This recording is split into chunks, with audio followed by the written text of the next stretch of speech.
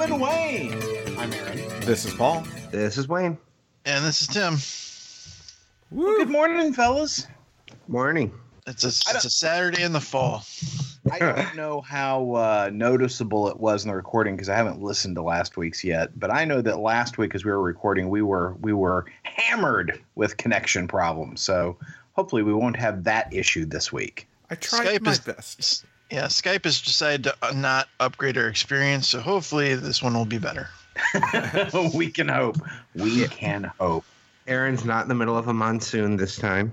Man, I tell you what, that was a rough connection last week. But you know, we persevered, and we're ready to make good this week. Yeah, you know? Aaron survived the gully washer. He's okay. That's right. So you know, we're all allied. We're all focused on this mission we call podcast, right? Yes, as always. Yep. I mean, well, I don't know about the as always, but definitely today. Yeah. Usually we dick around for about 47 minutes before the podcast. We only did it for about 8 today. Well, you know, we are focused, laser focused on, and like maybe we're motivated by the fact that one among us has a new enemy. And so when one of us is threatened, we unify and come together. Like Voltron, only sad white men. And Paul. Just like. Speaking of sad white men, that's the start of my story, actually. It's a comic book store story. Spoiler. It's surprisingly, it's a Toys R Us story. Oh. So yesterday, we're recording this on Saturday, the 1st of October, and Friday, September 30th, was Rogue Friday. Like last year, there was Force Friday, the release of the first wave of Star Trek Force Awakens stuff. This year, it was the release of the first wave of Star Trek Rogue One merchandise. And the only place doing midnight specials was Toys R Us. So, like I said, speaking of sad white men, me and about, 50 other sad white men were in Toys R Us parking lot, around 10 o'clock Thursday night for the midnight release. And, on the email, it says, hey, midnight release, you get a free t-shirt, you get a free poster, and you get to meet Jeffrey. And Jeffrey the giraffe. Okay, thank you. I was like, just some random new dude named Jeffrey. It's the Virginia clown named Jeffrey. Virginia Jeffrey, the peanut. And so I was ready to meet Jeffrey, and so the lady came out, and she took one of the ladies in Toys R Us came out, and she took pictures for the Instagram page and blah blah blah. And I'm like, hey, when do we get to meet Jeffrey? And she's like, oh. We don't have Jeffrey at this location. And I'm like, what? Did you start knocking stuff off the shelves? God damn it. I mean, just close enough. I mean, I was like, are you serious? And she's like, well, no one wanted to put on the costume. I'm like, I will put on the costume. I said, I will put on the costume. Is that allowed? I'll put on the costume. And she's like, no, it's really hot and sweaty inside there. I'm like, I'm familiar. I'll put on the costume. With my experience in furriness. And she's like, let me see what I can do. So I think they actually called someone in at 10 o'clock on a Thursday night. I can imagine this guy's like doing cocaine off of a hooker's ass. And they call him, and they're like, hey, they're requesting you. We need you in the suit. We need you in the suit. You see a giraffe at like a beer, at a frat party or something. Like, oh hell, that's my pager. Yeah, he's the one guy in the world that still has a pager. It's time to put on the suit, the last suit you'll ever wear. Exactly. And so around 11:30, the lady comes out. She's like, because you guys requested it. And then Jeffrey comes out of the door. And, of course, everyone goes nuts. But, a couple of observations about Jeffrey. I didn't notice any eye holes in the costume, and someone was walking him the entire time. So I don't know that Jeffrey can see, first of all. And second of all, if you could feel the raw hatred coming from the human inside of the Jeffrey costume. It was palpable. This, I mean, everyone's like, "Hi, Jeffrey," and he just kind of, throws up an arm, like, "Hey, like, let's get this over with." I don't think they were prepared for the level of virologist that was there to determine all these problems, Paul. But we're glad you were on the scene. Yeah. So I have to ask this question, Paul. Yes. What's your attraction to Jeffrey? I don't know. Yeah, I was about to ask why you cared. I mean, it was just on. I didn't genuinely care. I just made a scene for the sake of making a scene. I knew that was the answer. I just needed you to say it. Look, the dude's on the flyer. Yeah. The flyer says Jeffrey. I expect Jeffrey. I was promised Jeffrey, and god damn it, I'm getting a Jeffrey. These nerds are about to drop $4,000 on your crappy plastic toys. Get a clown in a fucking giraffe costume right now. Let's go. Yeah. Never underestimate the power of Jeffrey. Yeah, don't you know who he is? He's Paul Aponte from the internet. You get him a giraffe. Yeah, you get me my giraffe. You get the worst Yelp review a Toys R Us ever received at 3 a.m. Yeah. So I got my Jeffrey, and not only did I get my Jeffrey, I'm sure Jeffrey is now my mortal enemy. Well, I'm sure. He'll cut you. So you gotta be careful of Jeffrey. So all we gotta do is plant a giraffe head next to your body next time we go to AnCon, and we're all off the hook. He leads a gang of broken and forgotten toys. Yeah, and they'll get you. Yeah. Teddy Ruxpin's going to be standing over you in the middle of the night, reading me a bedtime story. No, he's got an army of former mascots that aren't still around, like Billy Bob from Showbiz. And the Noid from Domino's. Yeah, Noid. So, I mean, that's the long and short of my story. I got to meet a celebrity in Jeffrey Thursday evening. And it's all on the YouTube channel. You can see it there. Including your freak out that they didn't have Jeffrey for you. I edited that piece out because I didn't want to come across like a dick. Huh. You get the most comments when you're a dick on your videos. This is true. That's right. This is true. Well, maybe that 50-year-old virgin will someday get laid. Yeah, so. Maybe if he pays for it. So, speaking of enemies, did you guys read the article on Newsarama about convention autographs this week? I did not. No, I don't read articles on Newsarama unless somebody sends me a link and says this is required reading for the podcast. Oh, well, we don't need to do that. We'll just tell you what's in it. Oh, I love this part. It's Paul reads us the news. Yeah. Yeah, it's Paul tells us things. So they have, Aaron and I, we have come to...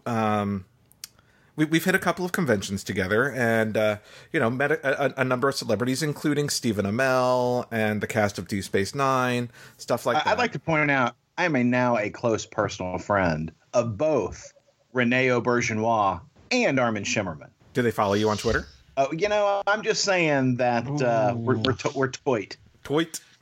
We're toit. Well, if you get Armin Shimmerman to sing for my birthday party, Aaron, you're the best uncle ever. Done. I'm gonna say the best creepy uncle ever. So I was reading this article on Newsarama where it basically says that actors like Norman Reedus and Stephen Amell typically get at minimum about $100,000 for each convention they go to. Is that inclusive of the autograph fees? I don't know. I don't know if that's what the promoters pay them to get out there, or if that's what the promoters pay them to get out there plus what they make in autograph fees and things like that.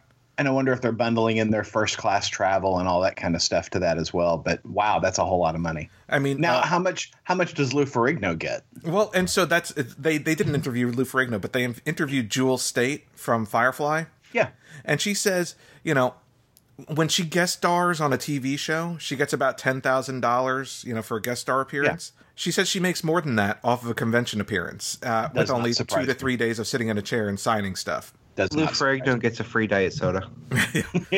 And a stool. He gets that stool to sit on. He brings it with him, though. And I'm just like... that does not surprise me. As big as those pop culture shows are right now, in terms of conventions, that doesn't surprise me at all that someone like Jewel Staite's making more money doing that than she is on a guest shot. It just blows my mind that Norman Reedus, Stephen Amell, I mean, and these guys are not, big time like, like some of the Marvel guys that do appearances, but, they're TV guys.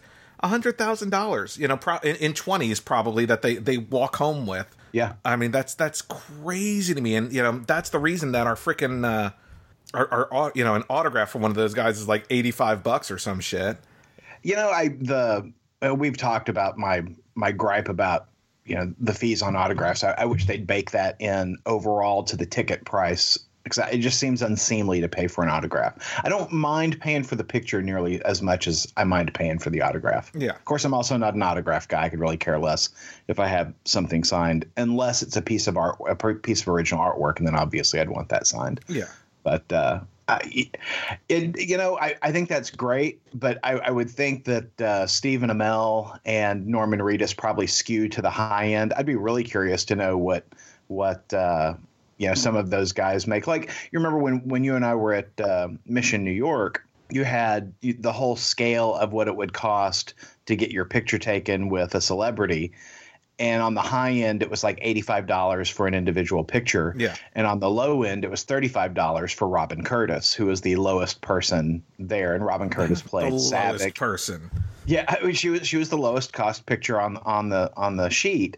And she played Saavik in Star Trek 3, and she also had a guest shot on Next Generation. But I that was a little. I felt bad for Robin Curtis when I saw that, because it's just out there. People care about you the least. People value you the least. That just seemed rude. It just seemed rude. Sure, she's crying into the $20,000 she made for coming there. Come on. Yeah. But it's just, it's a very lucrative business, is what I'm saying, and I guess I'm just surprised that they make that level of money. I guess I shouldn't be, but wow, it's not going to go down either. It would be nice to see the scale of it in terms of what it is now versus what it was 5-10 years ago, because these pop culture conventions have just gotten huge over the last 10 years. And for those of us on the podcast who have been in the hobby for, decades, we've seen this huge shift that, it's not just a San Diego Comic-Con. It's, the fan expos, it's the local conventions or whatever that are selling out and standing room only. Yeah, exactly. Speaking of Awesome Con, which is the convention up in DC, that I've been to a couple of times, they started announcing guests for their 2017 convention. They've only announced 6 guests, and the first 2 that they announced already had me hooked. Scott Snyder and Greg Capullo are going to be there. Oh, wow. And I'm like, nice. Finally. They never come around here. Save up your money for a sketch, man. He doesn't do sketches. He doesn't. He refuses. He just does a print, and he signs the print, but he does not do sketches. Really? That's too bad. Yeah, I had a chance to see him in a Wizard World. Capullo. Snyder's never been to St. Louis, as far as I know. Yeah, I'm really excited about that. Also, they've got some voices. They've got Nolan North, who's the voice of Nathan Drake in Uncharted, and they also have the guy who's the voice. Oh, David Hayter, the voice of Solid Snake from Metal Gear Solid. Less excited about those, but those are still pretty cool. But I'm definitely going for Snyder and Capullo. Now, you sure that it's Snyder and not Schneider? Scott Schneider, like the Gucci bag with the 1C. Well, I was thinking about Schneider, and all of his keys from, One Day at a Time, the building superintendent. So maybe that's who's coming. It might be. So can you get your voicemail to the Nathan Drake guy sound? Is that what he does for his $80 or whatever? He might. I know. I don't know why you want a picture of a voice actor. It's like, I got to tell you, I think if you're one of those celebrities at a convention offering to do somebody's outgoing message or even their ringtone or something, that is where you'd make some bank, right? Yeah. Just a little customized one take, hey, you've reached Aaron. This is, whoever. That would be a way to make some cash. Oh, yeah. Who's the guy that does the voice of Batman on everything? Kevin Conroy? Yeah. There it is. Yeah. My wife actually has a recording from a anime character, was a friend of ours was at an anime convention and just basically in the hall stumbled across the voice actress that does one of her favorite characters and got the actress to record a message for her in character. That's It was really cool. You know, and so these guys are already commanding a pretty penny for their autographs, but we have the next generation of convention, you know, appearances starting up with new TV shows coming on. That was a real stretch of a transition there. It really was. I was like, where's he going with this? Yeah, I lost it about halfway through. I dropped the pin on the map. I know where you're going now. So new TV shows, fall TV shows have started up. I'm excited for Westworld, which starts tomorrow. We'll have started by the time you listen to this podcast. That looks so hot. What is it? Westworld. No, I mean, what is it? Oh, I have. So it's based on a book by Michael Crichton, the guy who did Jurassic Park. But he wrote it before Jurassic Park. But it's basically the same story about an amusement park with animatronic cowboys that become sentient. And yes, it's robot, cowboys. And Westworld is one of the amusement park worlds. There's like Rome World and all these different periods in history. It was made into a movie back in the 70s with Yul Brynner, which wasn't bad actually. I love that movie. Yeah, I love that movie. And they're turning it into a miniseries with Hannibal Lecter. Anthony Hopkins. Thank you. Produced by J.J. Abrams, written by Jonathan Nolan. It's got a hell of a cast. It's got looks super hot. Great pedigree. I need to set this to record. Yeah, HBO Sunday night. Oh, never mind. I don't have HBO. Steal it. I mean, Paul. What? Shame on you. I don't mean torrent it. I just mean get someone's HBO Go password. Oh, okay. Yeah, that's ethical. But already started, and on their second episodes are Lethal Weapon and The Exorcist on Fox. And I gotta say, Fox is doing a lot of remakes in their TV shows this year. Mm-hmm. Yeah. But I thought I'd give Lethal Weapon a shot, and I thought I'd give Exorcist a shot. We're now 2 episodes in. I've only seen the first of Exorcist, but I've seen both Lethal Weapons. I've only seen the first of both of them. So, did the main star of Lethal Weapon go into a anti-Jew tirade? Not yet. But no anti-Semitism yet. No anti-Semitism yet. But it's early in the show. Wait for it. I'm not a huge Lethal Weapon fan in terms of the movies. I've seen them, but it's not. Anytime a sequel was coming out, I was never like, "Oh fuck, I gotta see this." It was just, I caught it on cable. Well, there's only one good Lethal Weapon film anyway, really. I mean, or 2, I should say. I gotta tell you, I loved the pilot. I did too. I thought the guy playing Riggs was super charming. Had a great sense of comic timing. I loved Damon Wayans. Right? Who I normally don't like, but he's good in this series. He was great as Murtaugh. I enjoyed the hell out of that show. I was like, I'll watch another episode of this. I was afraid that it was either going to be A, ridiculous, or B, just a straight up procedural, and it was neither of those things. And with Damon Wayans in it, I would have expected ridiculous. Well, he plays the straight man. Yeah, and he's really amazing because I've never seen him in that role. Yeah, he is very reserved in his performance, and when he's not being just a loon, he's quite charming. In fact, they both are, and they've got some fantastic chemistry. I have been, as I'm watching shows this fall, I'm not giving it a full episode. If it doesn't catch me in the first 15 minutes, I'm done because I don't have time. Right. Yeah. And so, I have already deleted a couple of shows off my DVR. But I mean, I was in Lethal Weapon. I was like, this is pretty damn good. And, they cover his Riggs's tragic past really effectively. They don't beat you over the head with it. Really. Yeah.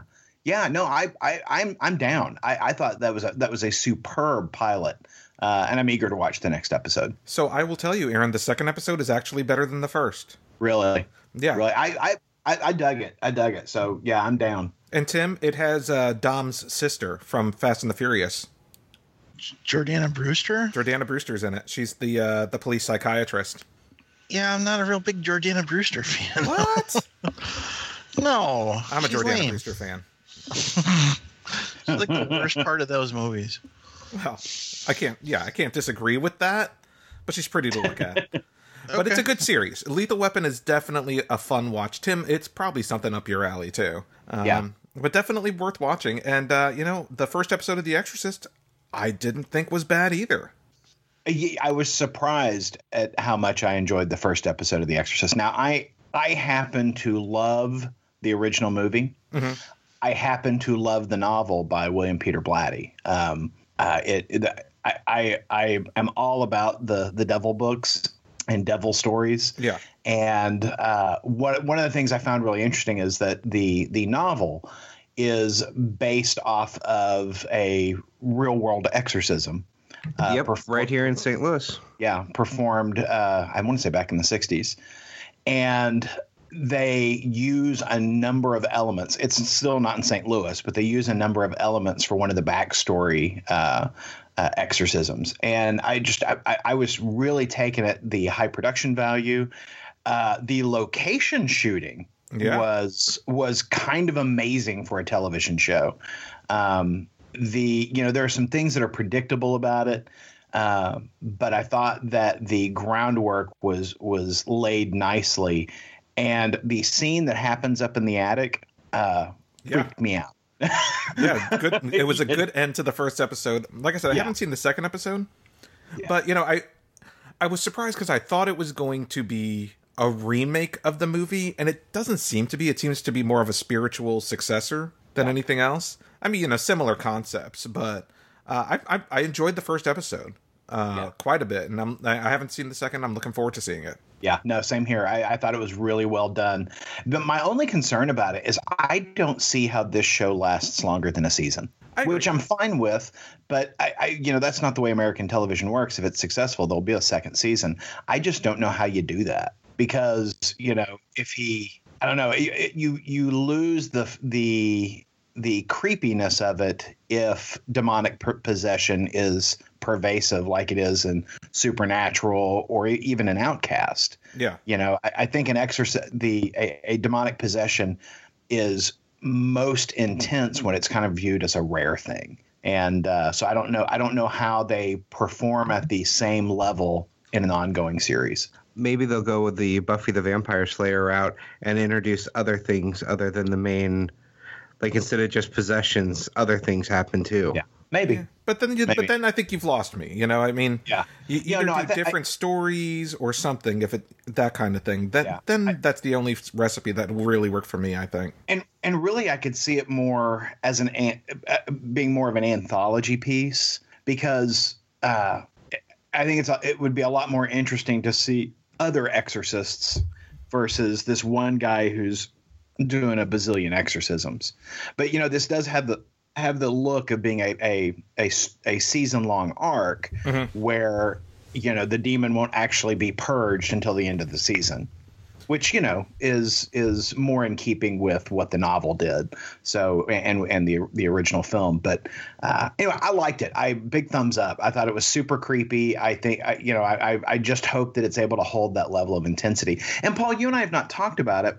But are you still watching Outcast, or did you finish the season? I did not finish the season. Not for lack of.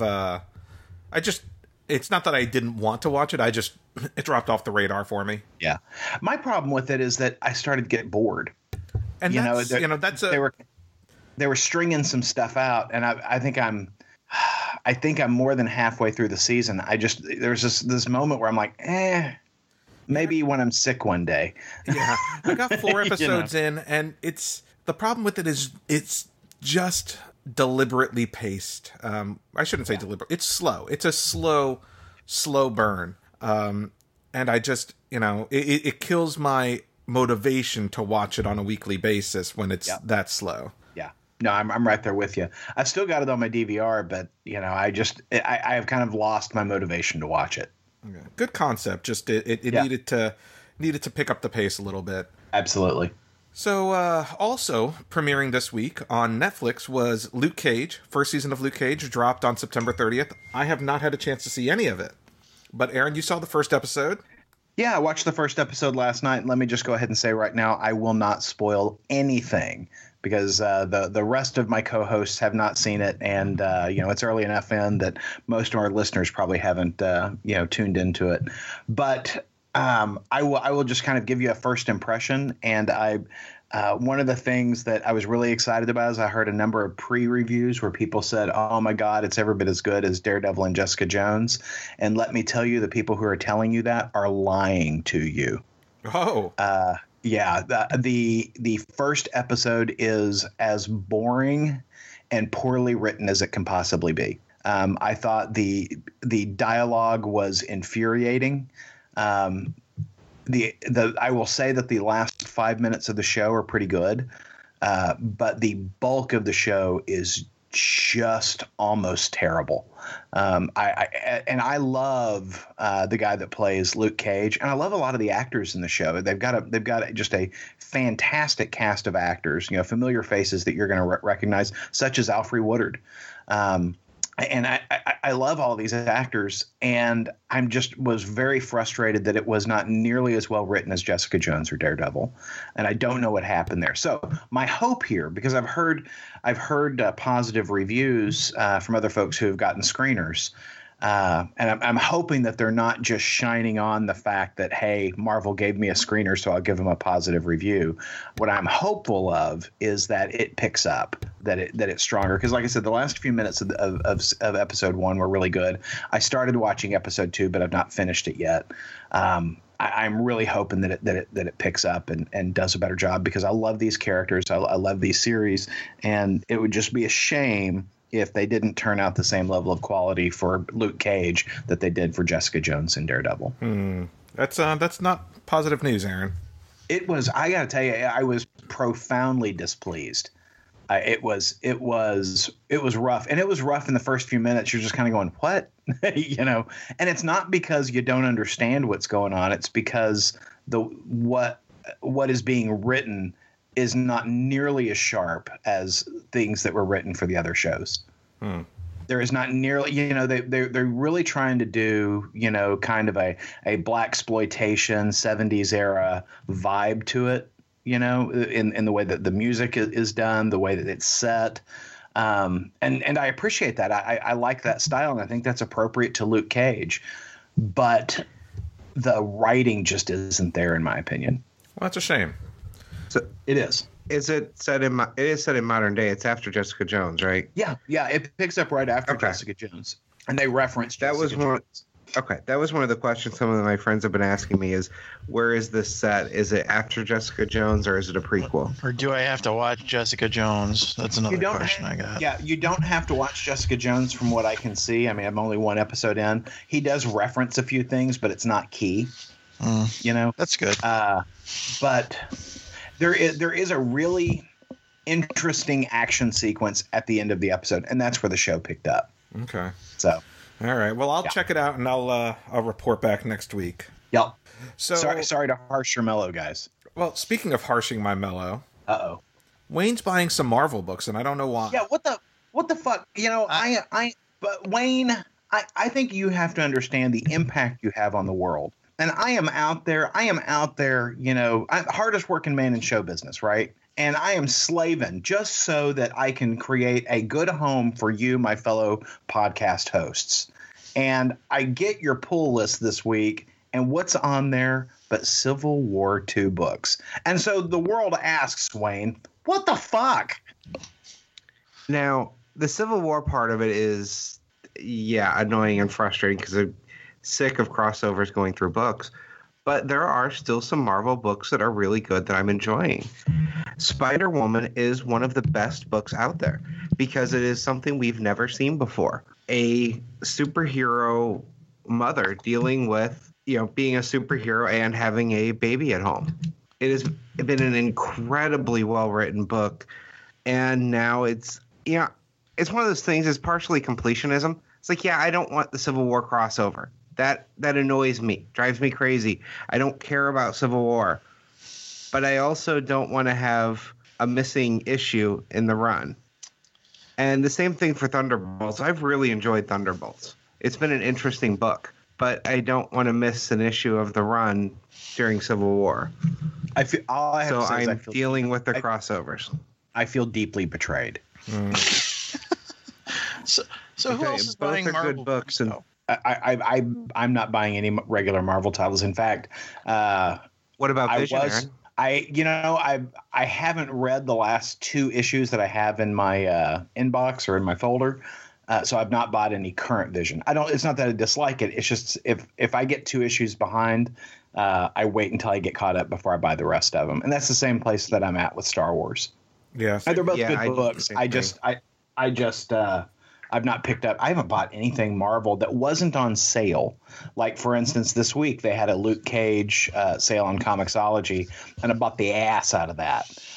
They had the big Volume 1 collection of the original 70s run of Luke Cage. Plus, they had the essentials of Iron Man, Power Man, and Iron Fist. From the John Byrne run back in the early 80s. I bought both of those this week. See, I am still buying. I'm still buying Silks. Vertigo had a great sale this week on their entire line of books, so I picked up a couple of Northlanders there as well. So I'm sorry. Go ahead, Wayne. Yep, Aaron, I am still buying Silk, Spider-Woman, Vision, and Thunderbolts. And then occasionally there'll be a Spider-Man miniseries that has nothing to do with the main title. Sometimes there are the purely electronic ones, like Spider-Man and Silk. I picked that up too. Well, Wayne, we would drop you from this call if it wasn't for the fact that you named your dog Crypto. Yeah. That's your only redeeming trait right now. Yep. So I adopted this dog. I've had him a little over a week now. And his original name was Achilles. But my wife couldn't pronounce that. So it was time to rename him. And to be honest, he didn't answer to the name anyway. So it's like, well, what am I going to name my dog? I'm going to name my dog Crypto. He is a Beagle Lab mix. And I bought the cape for him last weekend. You'll have to send us a picture, Wayne, so we can put it in the show notes. There's one in the Skype chat. Oh, very good. Well, congratulations, Wayne. I think that's awesome. Crypto. Is this your new dog wearing the Spider-Man sweatshirt? No, that is me. I did buy a pug mask. God damn it. And the mouth moves when my mouth moves because it wraps around like the jaw. So I've been recording like videos saying things in it and taking selfies. And You want to be the new Chewbacca mom, is what I'm saying.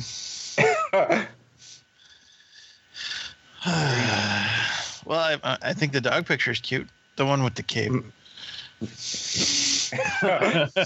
Not the one wearing the Spider-Man sweatshirt? That's just so creepy.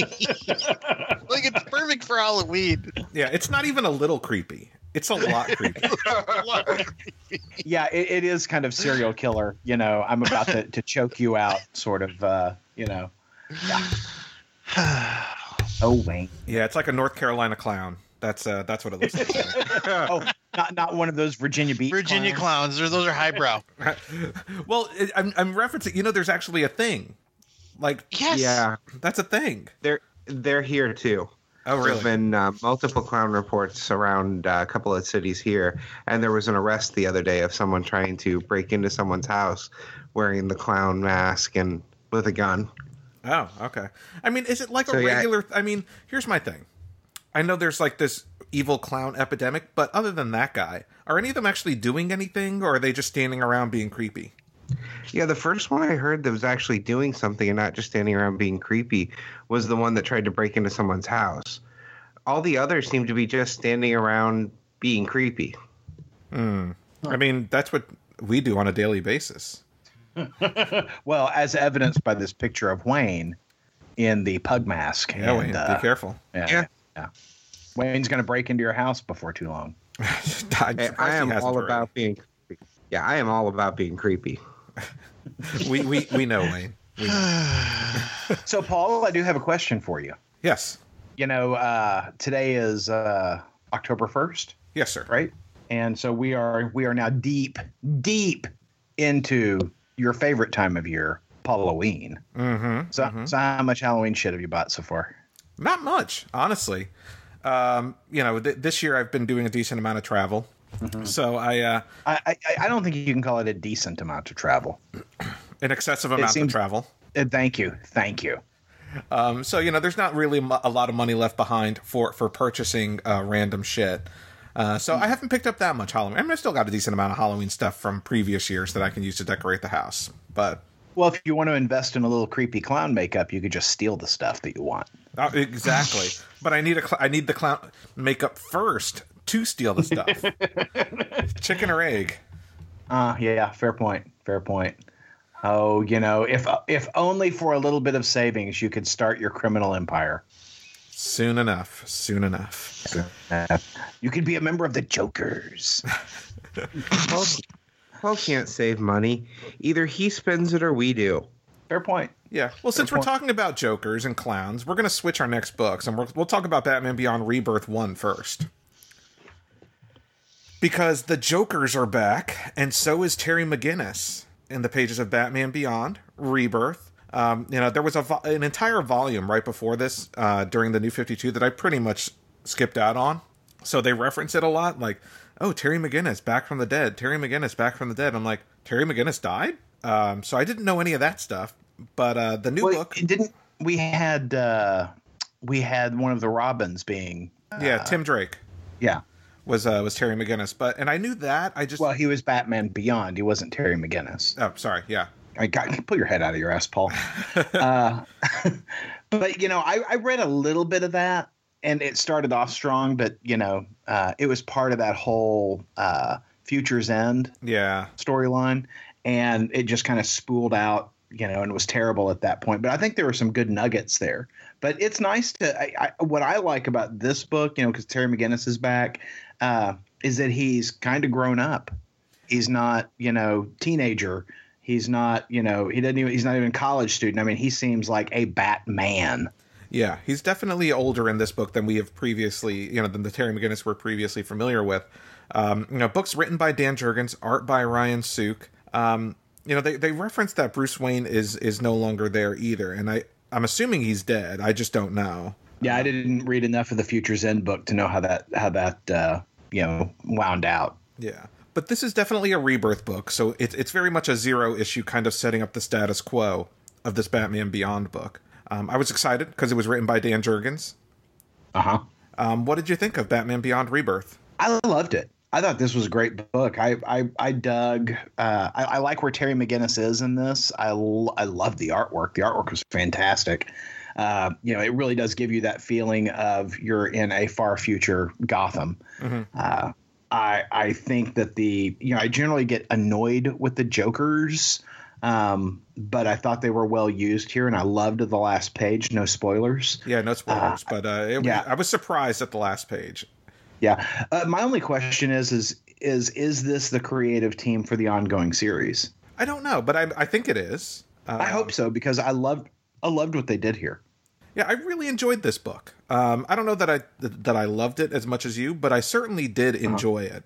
The art was good, the story was good. I'm curious as to some of the mysteries that it's setting up. So I'm looking forward to seeing where the story goes. I'm definitely picking up the first regular issue. Yeah. The main cover for the book I thought was nice, but this is one of the first Rebirth books that I've seen where I did not care for the variant cover. Oh yeah, the variant cover's rough. Yeah, and I'm trying to figure out who drew it. But boy, I sure did not care for the variant cover. It has this hyper stylized Batman, standing on the DC logo, and he looks like a monster. Yeah. I hate it. I hate it a lot. One of the things that I'd love to see more of in this book, and I think they hint at it. He's comments on how Bruce isn't in his ear anymore, and so he's having to do some of this stuff on his own. And I would like to see him adopt some of the detective qualities and some of the hyper preparedness that Bruce had. Mm-hmm. I'd like to see how somebody tries to achieve Bruceness on their own. I think that would be a really interesting story as he realizes he doesn't have somebody who's always thinking 2 steps ahead, so now he's got to think 2 steps ahead. And how do you do that? How do you train yourself to do that? Yeah. And one of the things I like about Terry McGinnis is that it's very easy to just basically write Dick Grayson in the future. Mm-hmm. But he doesn't feel like Dick Grayson to me. He does feel like his own individual character, and he's got the younger brother and different status quo. So I'm enjoying this different take. And I've always loved Batman Beyond. I loved the cartoon. The comics have been hit or miss. There's been some great stuff. There's been some not so great stuff. But this definitely had a strong start. Yeah, no, I agree. So I'm on board for issue 1 next month. Ditto. I thought this was a nice first effort, and among some of the strongest Rebirth books in terms of that first 0 issue kind of experience. I didn't feel like we were retreading too much, even though it's giving you that backstory. They explain to you who Terry McGinnis is. They show you, where he is currently in that timeline. I dug it. I thought it was well done. Yeah, I enjoyed the revisiting the origin a bit. Yeah, but you skipped out on Teen Titans Rebirth #1. Yeah, fuck that. I looked at the artwork for that, and it just seemed a little too anime influenced for my liking. It reminded me a little bit too much of the recent Teen Titans versus Justice League movie, and so no, thank you. I will be happy to hear your review though. See, I didn't get anime from the art style. I got animated, but I didn't get anime. Yeah, I did not care for the art style in the preview pages, so I was out. But tell me all about it.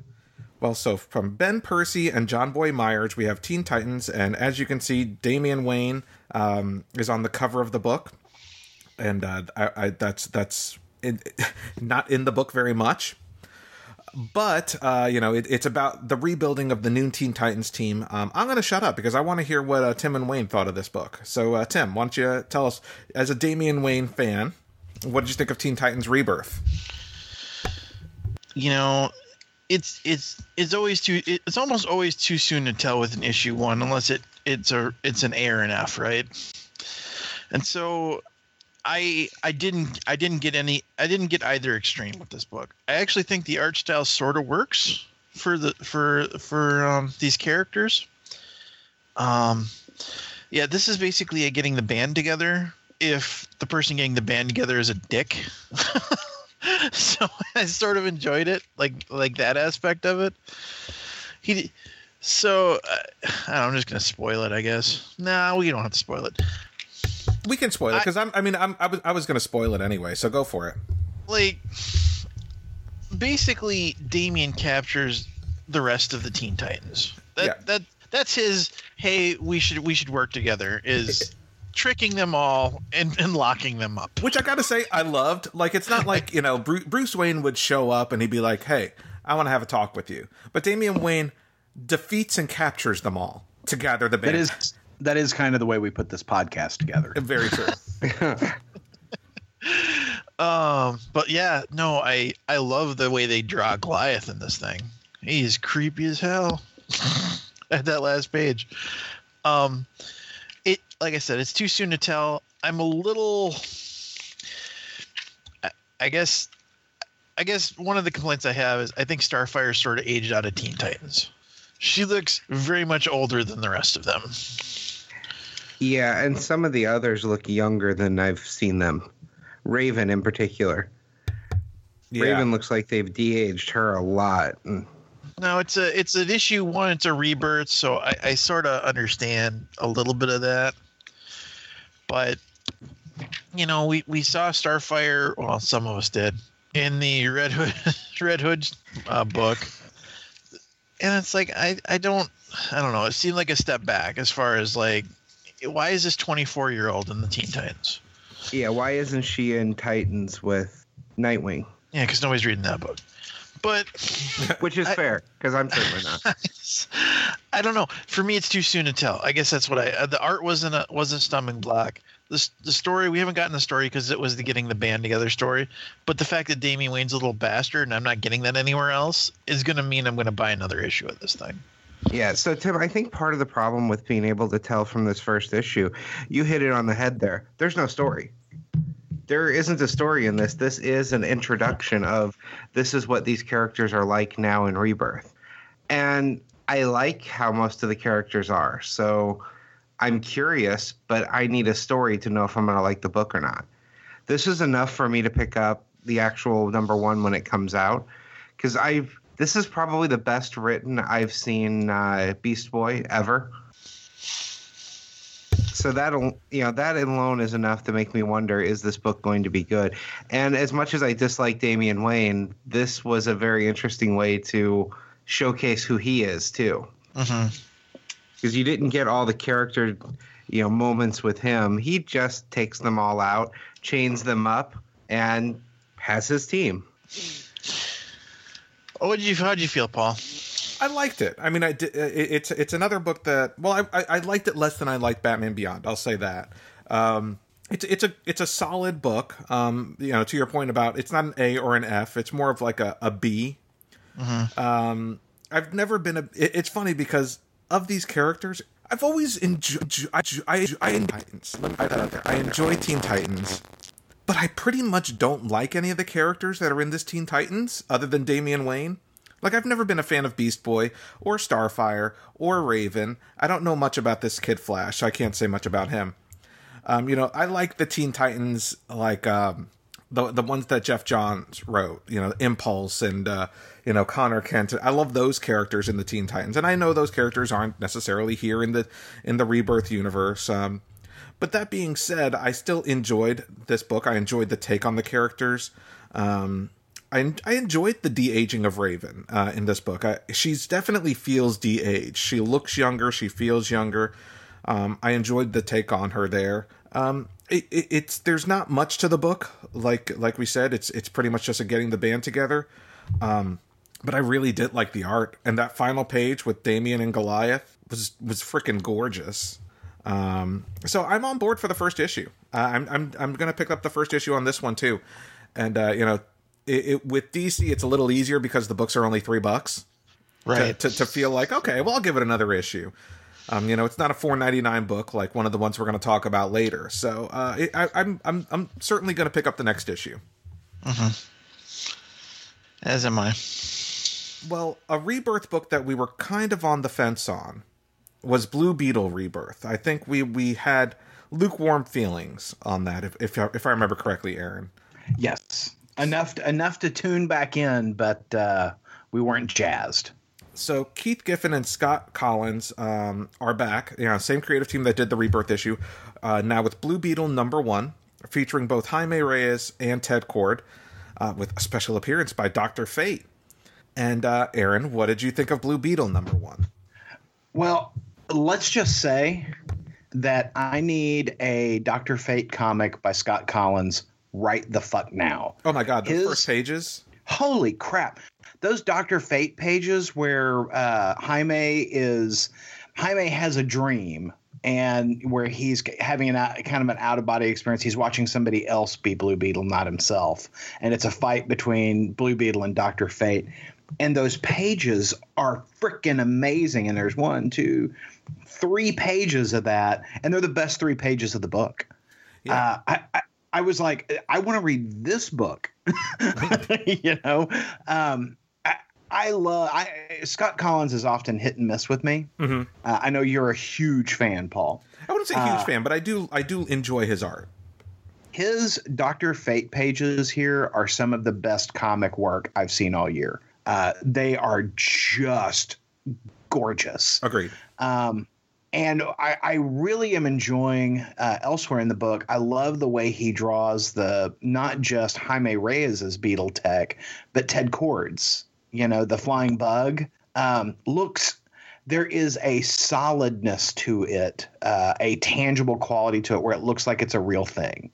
I love the way he renders that technology. There's this lovely scene where it's sitting in the warehouse before it takes off, and as it takes off, there is just this beautiful design quality to it in the way that it is emerging out into the world, and I just love that. I'm fascinated by Blue Beetle's, what he refers to as his flying bat cave. I think it's amazing. It's amazing, and I think I need one of those. Yeah, I'd buy a toy. I need that. Yeah, I think I need that model or toy. I am finding there's a lot about this book that I like. The things that I don't like are things that they've carried over from the previous iteration of the Jaime Reyes story. And that's, some of the local bad guys in El Paso. Yeah. The posse, and that kind of stuff. And I just there's a part of me that, like, for instance, the bad guys that he's fighting, the whole time he's kind of fighting these local El Paso bad guys. I keep thinking, who'd be really good bad guys for him to fight? And I know they're not located in the same area, but the bad guys from the Milestone universe. Yeah. It seems like, one of those gangs could be there in El Paso, something that you'd see in Blood Syndicate or something. I was just, and I because this character, the guy that looks like a negative energy thing from Fantastic Four, it felt like he was a Blood Syndicate knockoff to me, just the way he was stylized and whatnot. And that's what put me in the mind of, this would be a great place to put some of those Milestone characters. So I think I share your opinion. I like your point about the Milestone characters. I feel like my issue with the book, or I shouldn't say my issue with the book. The weakest part of the book for me is the title character. I like Jaime Reyes, but in this book, when you have Ted Kord and you have the Bug and you have the Dr. Fate pages, the least interesting part of the book is every time they focus on Jaime Reyes. Yeah, I would agree. Well, number one, he's a reluctant hero, right? He doesn't want this power that he's got. Which is like still, he's been Blue Beetle for damn near 10 years, right? Since Identity Crisis. And I do feel like they've reset his character in the pages of this book, even from where he was earlier in the New 52. They've taken him back to where he started in the New 52 versus moving his character forward, as they've done with his supporting cast. Yeah. The relationship between his two friends seems like, number one, it certainly hasn't moved past where they were from prior to the New 52, but it feels like we've taken them back to square one, as they've done with Jaime. And that's frustrating because I don't really need to have that story told to me again. And it hasn't been that long. Yeah. And it feels like the authors, Scott Collins and Keith Giffen, to me, and correct me if I'm wrong, and, it felt to me like they were more passionate about all the other characters than they were about Jaime Reyes. I mean, you can tell they love Ted Kord. You can tell they love Dr. Fate. You can tell they're writing a Jaime Reyes book. And I think that's the difference here. Yeah, and that's too bad because those Dr. Fate pages, I'm sure that's promising something wonderful to come. But man, those 3 pages of Dr. Fate, I were worth the purchase price. Yeah. I mean, that's how good those pages were. I was just, the whole time I was like, holy crap. I did that thing that modern comics so rarely do for me, is I went back and re-looked at those pages after I finished the book. A lot of times, comics are consumables. You burn through it and you're done with it. This one really compelled me to go back and re-look at those pages because there's so much going on in each one of those panels. Yeah, and it feels, you've got your Kirby Crackle, you've got a bit of Mike Mignola to it, and it's just gorgeous. It is a gorgeous couple of pages. And I would use the word bombastic. Mm-hmm. I mean, it is these pages are just exploding with dynamism. Is just fantastic pages. So, are you on board for Blue Beetle #2? Is the question. I am. Just for the possibility of getting another glimpse of Dr. Fate, because hopefully that'll happen. Again, to your point, I'm not jazzed about the Jaime Reyes storyline here. I'm hoping that changes. Yeah, I am too. I mean, there's enough in this book to draw me back in. Yeah, I would like to see Ted Kord get out of the Bug. Mm-hmm. He's functioning very much as mentor guy, kind of like Bruce Wayne to Terry McGinnis. I would prefer that he is more of a partner. Yeah. That he is doing some other stuff out there, because I'm a little bored with him just being the narrator. Agreed. Yeah. But no, I'm in for the next issue. How about yourself, Paul? Did you say yes? Yes, I'm on board. I'm on board for the next issue. And here's the thing, if it maintains this level of quality, I will be on board for the first arc, and that will probably be it unless it gets better, unless it draws my interest in more. But I'm at least on board for the first arc. Yeah, I agree. I need to see a turn in Jaime within this arc. Agreed. Yeah. So the Night of the Monster Men continues in the pages of Batman Detective Comics. Part 3 came out this week, issue 941 of Detective Comics. But none of you picked up Part 2 in Nightwing last week, right?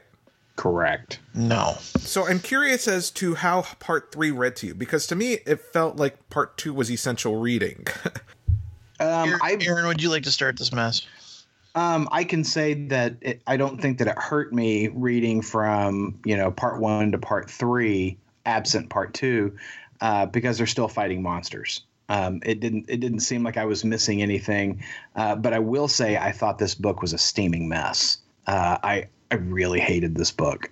It was hard to finish this book. This book was terrible. Last issue, they on screen killed Tim Drake. This issue, we are mid-action on a story I don't care about with terrible art and bad direction. Great. I really loved the first run of Detective Comics, and then it got sucked into crossover mania. Like, couldn't they have timed it so it's like, we need one issue of breathing in the new status quo without our smart guy, It seems like with Tim having died in the pages of Detective Comics, we would have had a book to mourn Tim. Yeah, when nobody gives a crap. Yeah, and I mean, they say it like Tim's dead. All right, next thing. Yeah, and the only weight that you get there is Batman's like nobody dies. He's doing the Dan Slott storyline from Spider-Man, but the other guys don't seem to be grieving. We had a couple of panels of Stephanie grieving in the issue in which it happened, but I really do feel like with a character like Tim Drake, when everybody else is supposed to believe that he's gone, there should be, you should have funeral for a friend, because Tim Drake's that big of a badass.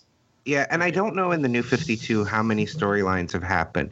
So his parents are still alive, so I'm assuming Bruce never adopted him in the New 52. But he still is like a father figure. And Stephanie, I don't know if their relationship ever happened or not, but I want it to have. Tight.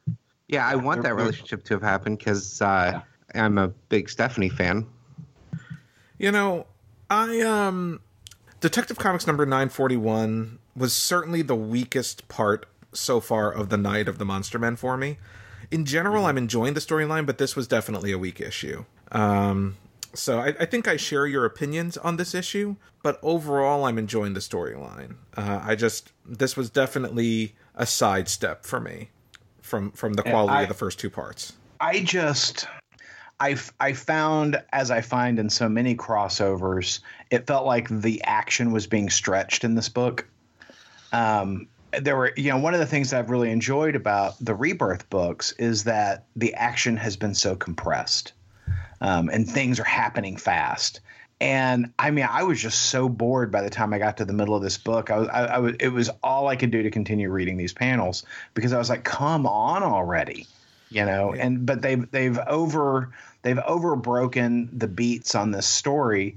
And I think they truly could have compressed a couple of things into the story that they stretched into just a thing in this story. Well, and the good thing about at least the bi-weekly schedules is that because everything's bi-weekly now, this entire crossover will be done by in 2 weeks from now. Mm-hmm. So they're going to bang out a 6-part crossover in a month because of the bi-weekly schedules. So I'm grateful for that at least. But so they're not going to stretch it out over 6-7 months like previous. But I'm sorry you guys didn't like this issue. And Paul, you're reading the Batman book as well, right? Yes. So did you read the Gotham and Gotham Girl storyline? Yes. So I thought we were going to retire Gotham Girl because when she uses her powers, she's killing herself. Yes. But yet here's Gotham Girl being put into the action by Batman? No. So that happened in the pages of Nightwing. She was in the Batcave, specifically told not to, but she couldn't resist helping. So she took it upon her own to get out there, but she was not called upon by Batman to assist. Okay, that's not clear in this issue. Yeah, they even said, if you use your powers, you're killing yourself. And she said, well, I can't put myself over the needs of the other of people. So that's why she's out. Okay, I'm going to let that go then. That was not the biggest problem. No, but I mean, it was just if having not read that second issue, of this story that happened at Nightwing, the last thing I saw of Gotham Girl is we've got to put you on the bench because if you use your powers, you're killing yourself. Yeah, and then you see her out there, balls to the wall doing her thing, and you're like, okay. And I didn't like the way they drew her in this issue. She's much better drawn in the pages of Batman. Agreed. She does not. She looks more like Eleven from Stranger Things than she looks like the woman that we saw in the pages of Batman. And who knows that it's not inspired by that to a certain extent? That could be. Using the powers that hurt you, that kind of thing. Interesting. Yeah. Well, so from Anywho. From Detective Comics to Action Comics, we have issue 964, the second part of Superman Meet Clark Kent. We didn't talk about the first part. We did not podcast that week 2 weeks ago, but this is the second part of the storyline, written by Dan Jurgens, art by Patrick Zurcher, where Superman tries to get to the mystery of who is Clark Kent, because there's some guy out there, some regular dude reporting for the Daily Planet who's Clark Kent. Who says that when Superman revealed his ID as Clark Kent previously in the New 52, it was that Superman, the New 52 Superman, protecting him because he was on to a story that was going to get him killed. And because they coincidentally look a little bit alike, he would claim to be Clark Kent, while the quote real Clark Kent went into hiding. And so the current Superman, the pre-New 52 Superman, is trying to get to the bottom of this. So he takes him to his off-brand Fortress of Solitude, and uses some of his alien artifacts to get to the bottom of this. And I gotta say, going into this, I was not particularly interested in this storyline, but I really rather liked this issue. I thought this pulled me back in. Yeah, I wanted to know what his deal was. I want that mystery to be done, but I never really cared about the Clark Kent. I just wanted the mystery answered. But this issue made me care about this Clark Kent. Yeah.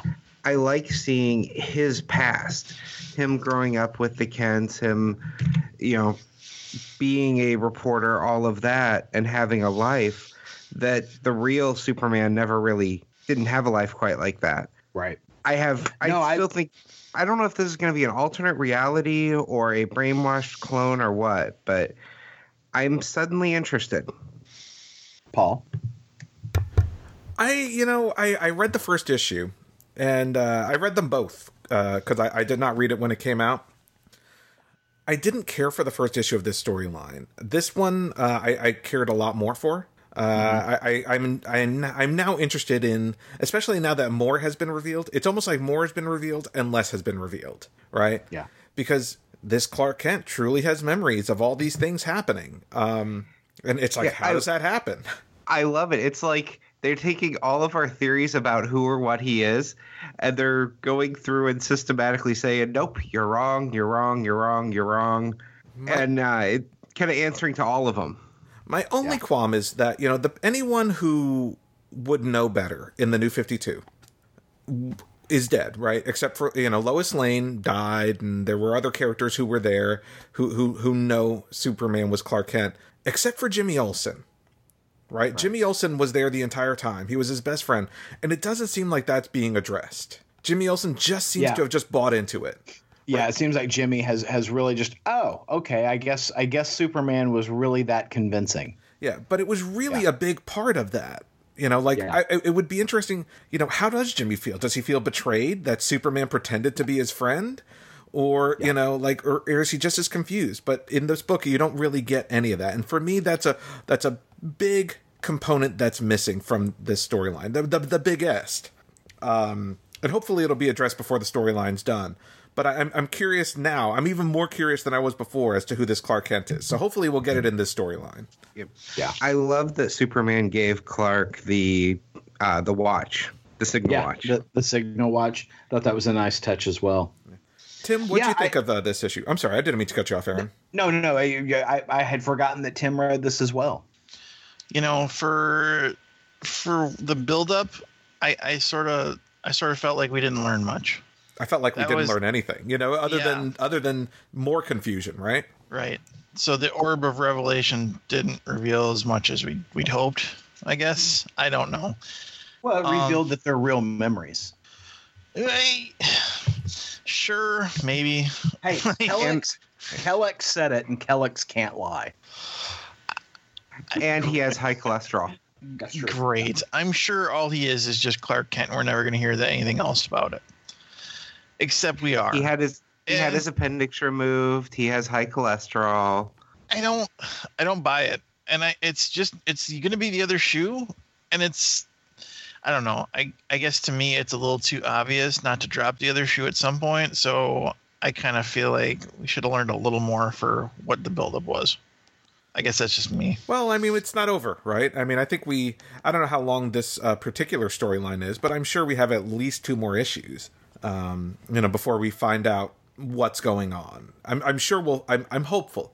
If we don't find out what's going on in the storyline, then I'm going to be pissed. And I think it's going to be tied to Doomsday as well. It's all going to be that one company. It's going to be tied to Doomsday. And I have a feeling it's going to be alternate realities. Like, this is a Clark from a different reality. Oh, which is possible. Maybe it is someone screwing with the Watchmen. Well, and I think you're right, Wayne. I think it is a Clark from a different reality because we are given to believe that the Doomsday that Superman fought in the streets early on in this storyline is the Doomsday from the original reality, pre-New 52. So it seems like somebody is pulling people out of different universes and putting them here in the New 52. So that's my thought. Yeah. Well, I guess we'll find out. I like I said, I hope we find out sooner rather than later, because it's a mystery that's intriguing, but could very easily get frustrating if they make it go too long. Absolutely. Speaking of mysteries. Yes, sir. So Tarzan on the Planet of the Apes #1 came out this week. A crossover between Dark Horse Comics and Boom Studios, written by Tim Seeley and David Walker. Art by Fernando Dagnino. And, it sets up the mystery early on as to what the hell is going on. Yeah, there's a whole lot of that in this book. What the hell is going on? Yeah, the years don't really mesh either. But well, and that's kind of the whole point, right? When you get to the end of the book, it ties those things together. But Planet of the Apes is a storyline that takes place in our future. Mm-hmm. The original movie takes place in a post-apocalyptic Earth long after man has, bombed themselves back to the Stone Age, to a culture that has lost the ability to speak. Apes have become the dominant species with culture and civilization. Tarzan, as originally written, is set, in the Victorian era in Africa. So how can these two storylines come together? And how do we do that? Well, by connecting the timelines and some alternate reality. And, it takes a little while, at least for me, and maybe that's because I was a couple of scotches in when I was reading it, but it took a little bit to figure out where I was in the story. Because it did not feel like they were serving it up to me on a plate in terms of what's going on. You really have to kind of unravel that knot in order to understand what's happening in the story. Correct. I agree.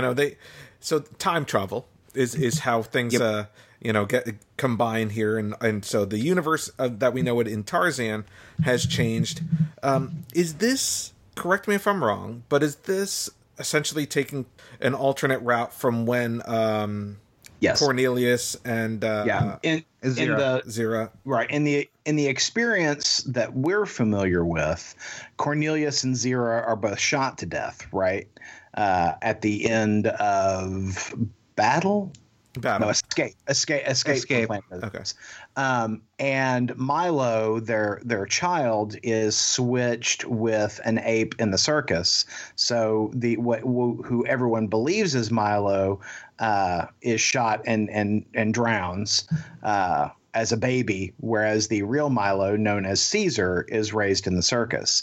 So in this story, in one part of this story, Cornelius and Zira, instead of crash landing in modern day America, they crash land in Tarzan's jungle and wind up raising Milo, their son, and Tarzan, who has been, who is the lone survivor of the expedition to Africa. Both of them are raised as brothers. So that's part of our alternate universe, alternate timeline thing that's going on. And I just have to say, I love that as their setup for it. Yeah, I thought that was brilliant. Yeah, if they were going to do a crossover like this, that is the perfect way to set it up. You already have time travel in the story. You just change where they land, and suddenly you can start meshing these worlds. Yeah. But then we also throw some dinosaur action into it because, and as we find out, some sort of time portal is opened up, which freaks Zira out when she hears about it because she's like, oh my God, what if, we're the cause of that? What if when we were escaping our world and coming to this world, what if we linked those things together and the destruction of our timeline, our world, is now destroying this world? And I'm sorry, I dug the hell out of this book. Yeah. Same here. And I was so excited about that because a couple of things. One, it is a follow-up to the original Planet of the Apes stories and movies, and I think the likenesses that the artist draws of Zira are particularly well done. Zira looks like Zira. Yes. She very much looks like the character in this book. Less so on Cornelius. I didn't think that he did a very good job of drawing the likeness on Cornelius, but still, the artwork is amazing in this book. And I have wanted a decent Tarzan book forever. And the Tarzan books that came out around the time of the new movie just weren't very entertaining. But this is just fantastic. And the manner in which they're telling you the story and giving you the backstory is just very cinematic in the way it's being told. You've got some interesting folks who are kind of lined up to be the adversaries. I dug it. I think this book is great. If you like Tarzan or if you like Planet of the Apes, and especially if you like both, you should be picking up this book. Yeah, what I think there's still some mystery too. Yeah. It's like the 2016 stuff doesn't make a lot of sense time-wise yet, but I think they're getting there. I do like having both young and older Tarzan too. So you saw him growing up, but then you see him as an adult. Yep. Really enjoying the book. So another book that we gave a shot on this week was from IDW. And I had read a review of it on Newsarama that gave it a 10 out of 10. So I was like, and we had heard about it when we were in Star Trek Mission New York, during the IDW Star Trek Comics panel, Star Trek Waypoint #1. One of the things that IDW said is they just don't have enough creative staff or whatever, money or whatever, to do a book about every iteration of Star Trek, even though they love to. And so they're primarily focused on the JJ verse in their monthly titles. And so Star Trek Waypoint is kind of an answer to that, which is an anthology title that allows different creative teams to take on whatever era of Star Trek that they care to do. And so this first issue features two stories, one called Puzzles, that is a Star Trek Next Generation story, and another one called Daylily, which is an original series story. $5 book, just putting that out there. Because it's a bit larger in size. Aaron, but not that much larger. It was only 31 pages. Yeah, I think it really should have been $4. Because it wasn't 48 pages or even 40. It was when I saw 31 pages, I'm like, $5, really? And it's not like with Comixology that things can get a little skewed because of double page spreads count as one, but there's only one double page spread in this book, so we're still only talking 32 pages. For $5, so a bit overpriced in my opinion. But of the two stories, I want your opinion before I give mine. So, Aaron, what did you think of this book? So I didn't balk at the price because any opportunity to get a next generation story that's not a crossover with another brand, because there have been several. It seems like there have been several next generation crossovers. Legion of Superheroes. Doctor Who, Yeah. but not a lot of just focus on that era of Star Trek. So it was nice to get that. But that said, how deep are you having to scrape the barrel if Geordi LaForge is going to be your captain of the Enterprise?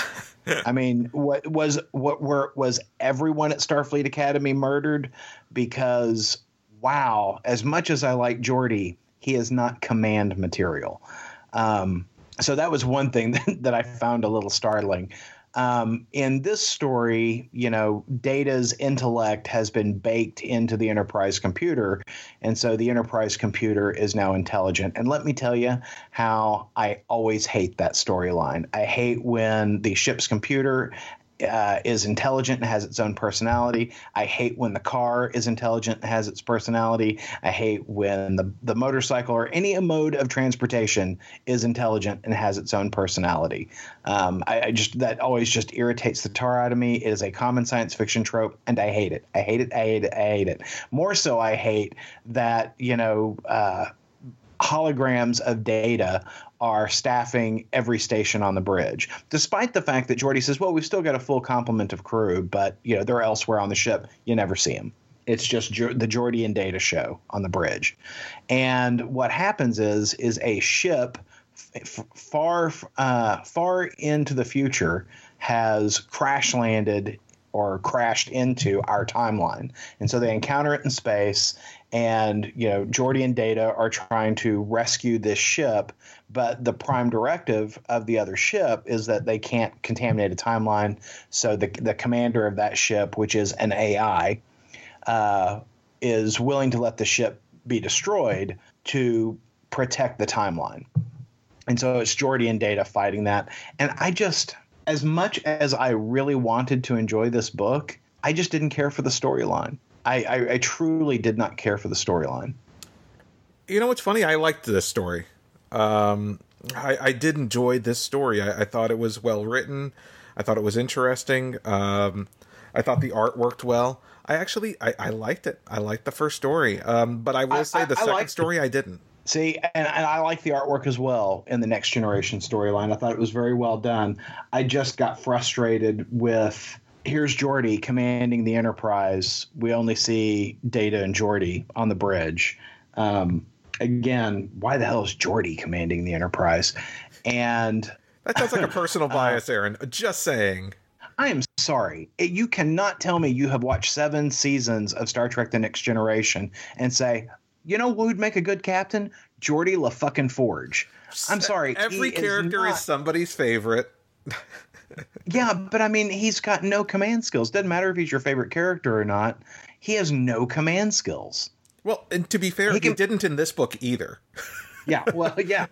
And so that's what I'm saying. I mean, was there a some horrible war and everyone else is dead? Because it's the Enterprise. Anyway, I like Geordi. He is not a captain, and I would be very upset if I graduated from Starfleet Academy and got assigned to the Enterprise with Captain LaForge as my captain, because Jesus Christ. I don't know. It seems like a bit of a cakewalk of a job if the ship's run by Data anyway. Yeah, until Data turns on you because he's got some kind of programming glitch. I mean, let's be fair. Data should have been drummed out of Starfleet a long time ago because he's too unreliable of technology. Just like hologram technology should have been removed from all Starfleet vessels. Sorry, I've got some issues here. Clearly. Yeah, the holodeck is going to become sentient and take over. Yeah. Again. So you disliked the second story, which was an original series, a Uhura story. And it's a very short, sort of brief sort of thing. It's only 9-10 pages long. I liked it. It wasn't a major story. It was just sort of a vignette of Uhura communicating with a new life form. And that's all it was. You know, That's why I didn't like it. It wasn't even a story. It was like a scene. yeah. And then it ended. But, I'm like, that's it? If the format of this title is, you know, 2 stories, you're going to have one that gets a little bit more play, and you're going to have one that's a vignette. And as far as that was, I kind of liked it, and I liked the design of the alien. Yeah, I mean, the art I was fine with. I was fine with the art, and I was like, oh, and horror.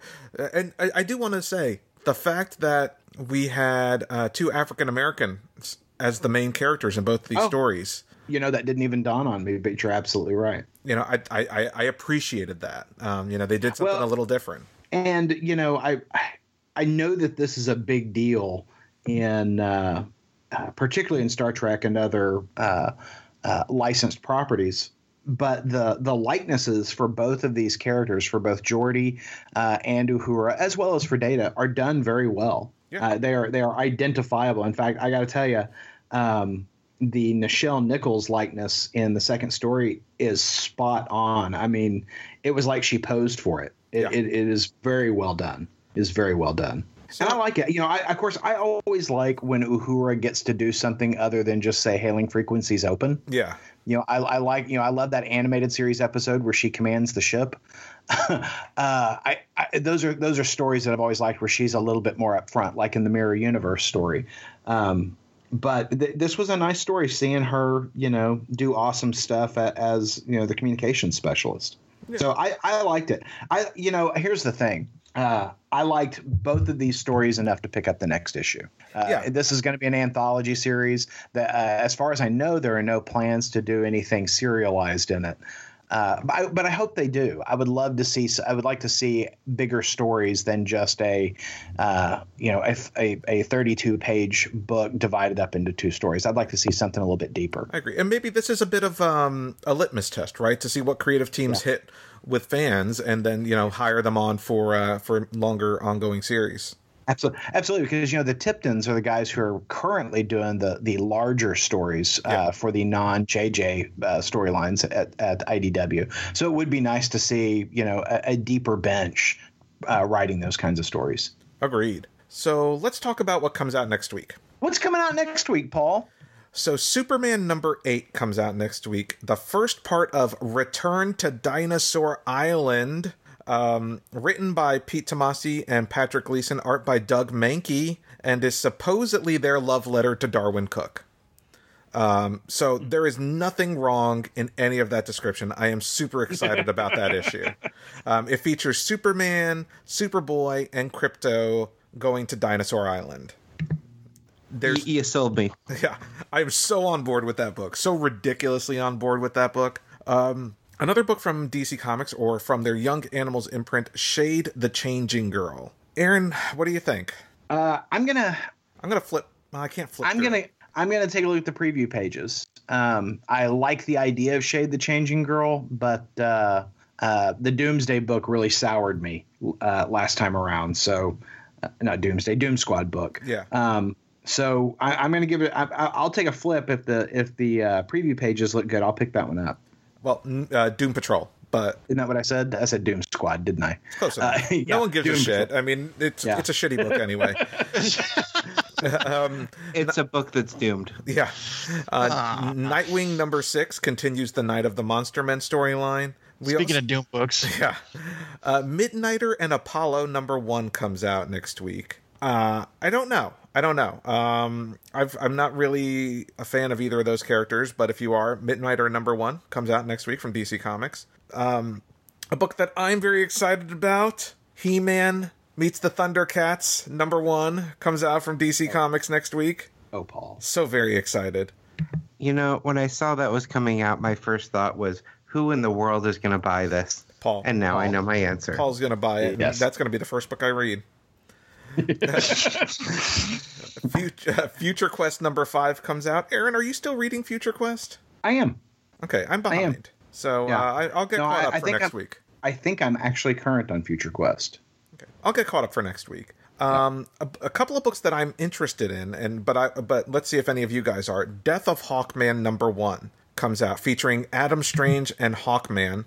I should say Death of Hawkman, #1, featuring Adam Strange and Hawkman teaming up. It's a 6-issue miniseries written by Mark Andreyko, art by Aaron Lopresti. I love me some Adam Strange. I don't care about any Hawkman ever, but Adam Strange is interesting. Well, those are two characters that I always want to like, but they always seem to be misused. So I might be willing to give that a shot. Yeah, I'll take a look at it. Also, Dead Man, Dark Mansion of Forbidden Love, #1 comes out next week. Now, it's like a very Deadpool-esque title for a book.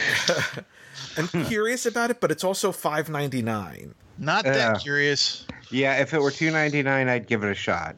Yeah, so I don't know if it's a graphic novel or a one-shot or a miniseries, but I'll flip through the PGB pages. But $5.99 is not conducive to it's double the cost of any other book on the list. So yeah.